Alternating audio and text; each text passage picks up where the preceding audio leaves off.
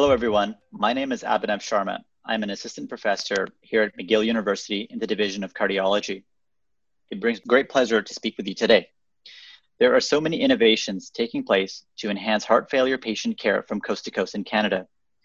These interviews have been produced to share some of these innovations with you. I've had the pleasure to discuss with various Canadian experts about the innovative protocols or initiatives that they have led and instituted to improve outcomes for patients with heart failure and ensure that their treatments are truly optimized. The series of short interviews will provide you with some insights into what is happening in other parts of the country. We hope that you will be inspired to implement some of these initiatives within your institute to help improve patient outcomes for those with heart failure. This program is made possible with support from Novartis Pharmaceuticals Canada Incorporated.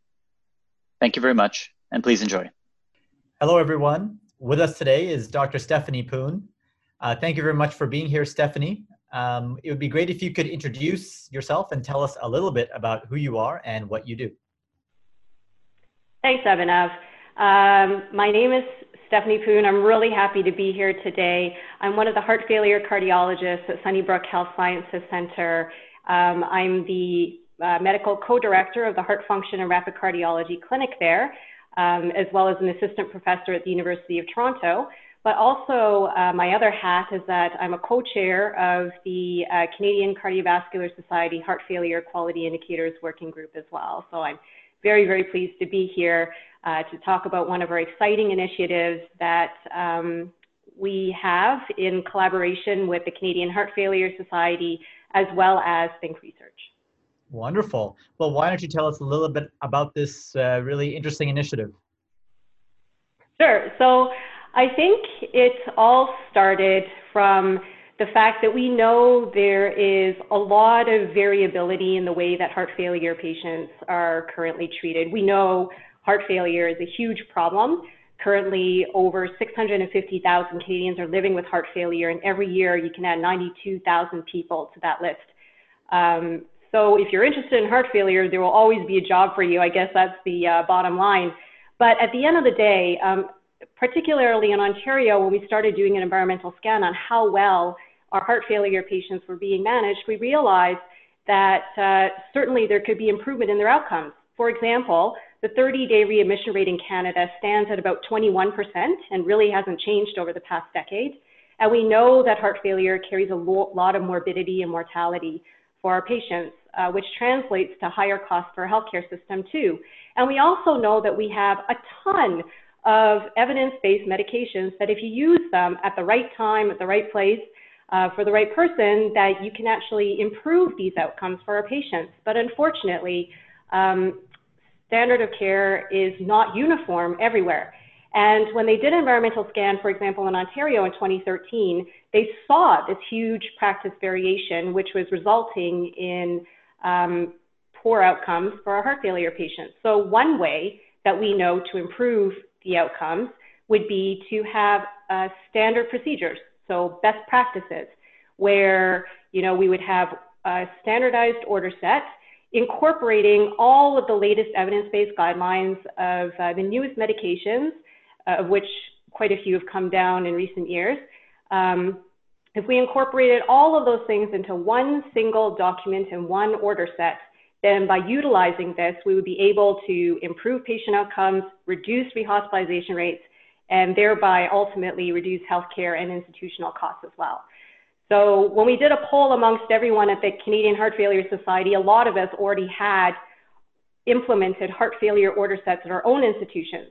But we realized that we needed to get the news out there because we know that heart failure patients are not only taken care of by cardiologists. As a matter of fact, the vast majority of our patients are looked after by general internists as well as primary care providers. So being able to ensure that no matter where you lived or who looked after you for your heart failure, you would definitely be able to get the best care possible with all the evidence-based medications that you would need. So that was what drove us to create this heart failure order set. And it is now available on the Canadian Heart Failure Society website. Wonderful. So if someone Googles Canadian Heart Failure Society and heart failure order sets, it'll show up? It should show up. It actually has a separate tab for it on the website. And the thought was that we would provide this free for everyone at any institution, and that each institution could then sort of adapt it locally to meet their own needs. So there is a paper format, but since Think Research collaborated with us on this, there is also the capacity to incorporate this into your EMR as well with their assistance. So, but our thought would be that the paper version of it would be accessible via the Canadian Heart Failure Society website, and anyone would be able to download it and use it for free. And so what are some of the outcomes that could be associated with implementing this type of order set in a hospital or in a inpatient unit? Are there any studies that have looked at this, and what are the advantages of having these order sets versus just not having them? Yes, that's a very good question. As a matter of fact, there have been a couple of clinical trials that have looked at this, and we know from the results of these trials that the implementation of standardized heart failure order sets decreases length of stay by at least 1 day, and also decreases mortality as well. So by using these order sets, you can make people live longer and keep them out of hospital in terms of reducing their rehospitalization rates in addition to their length of stay. And all of that ultimately translates to lowering the burden, not only for the patients and their families, but also for the cost with respect to what our healthcare system is paying for the care of these patients as well. And so what are some of the challenges that may occur when trying to implement some of these order sets? Well, we know it's not a one-size-fits-all. When creating this, we really tried to hone down the core components of what would be the most important aspects to include. For example, we've included all of the evidence-based medications used in the treatment of heart failure with reduced ejection fraction, including things like ARNIs and SGLT2 inhibitors and ivabradine, as well as clinical pearls associated with that.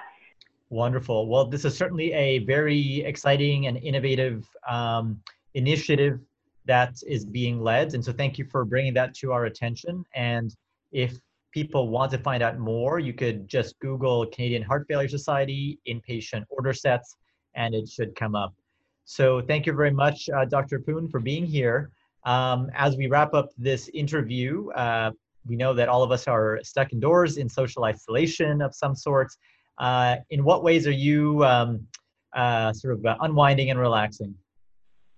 Oh, well, I have brought my piano practicing skills and brushed them off a little bit. It's been a while since I've actually had time to sit down and play piano like I used to. Back in the day when I was 17, I used to, compete in the Canadian music competitions and played with the Hull Orchestra. I used to go on the Young Artist Performers program on the CBC radio, but that seems like a lifetime ago, so I gave it up for a while. But now that there's more time, I'm back at it. So it's been nice. Well, that's wonderful. Well, thank you very much for being here. We really appreciate it. Okay, thank you so much, Abhinav, for having me.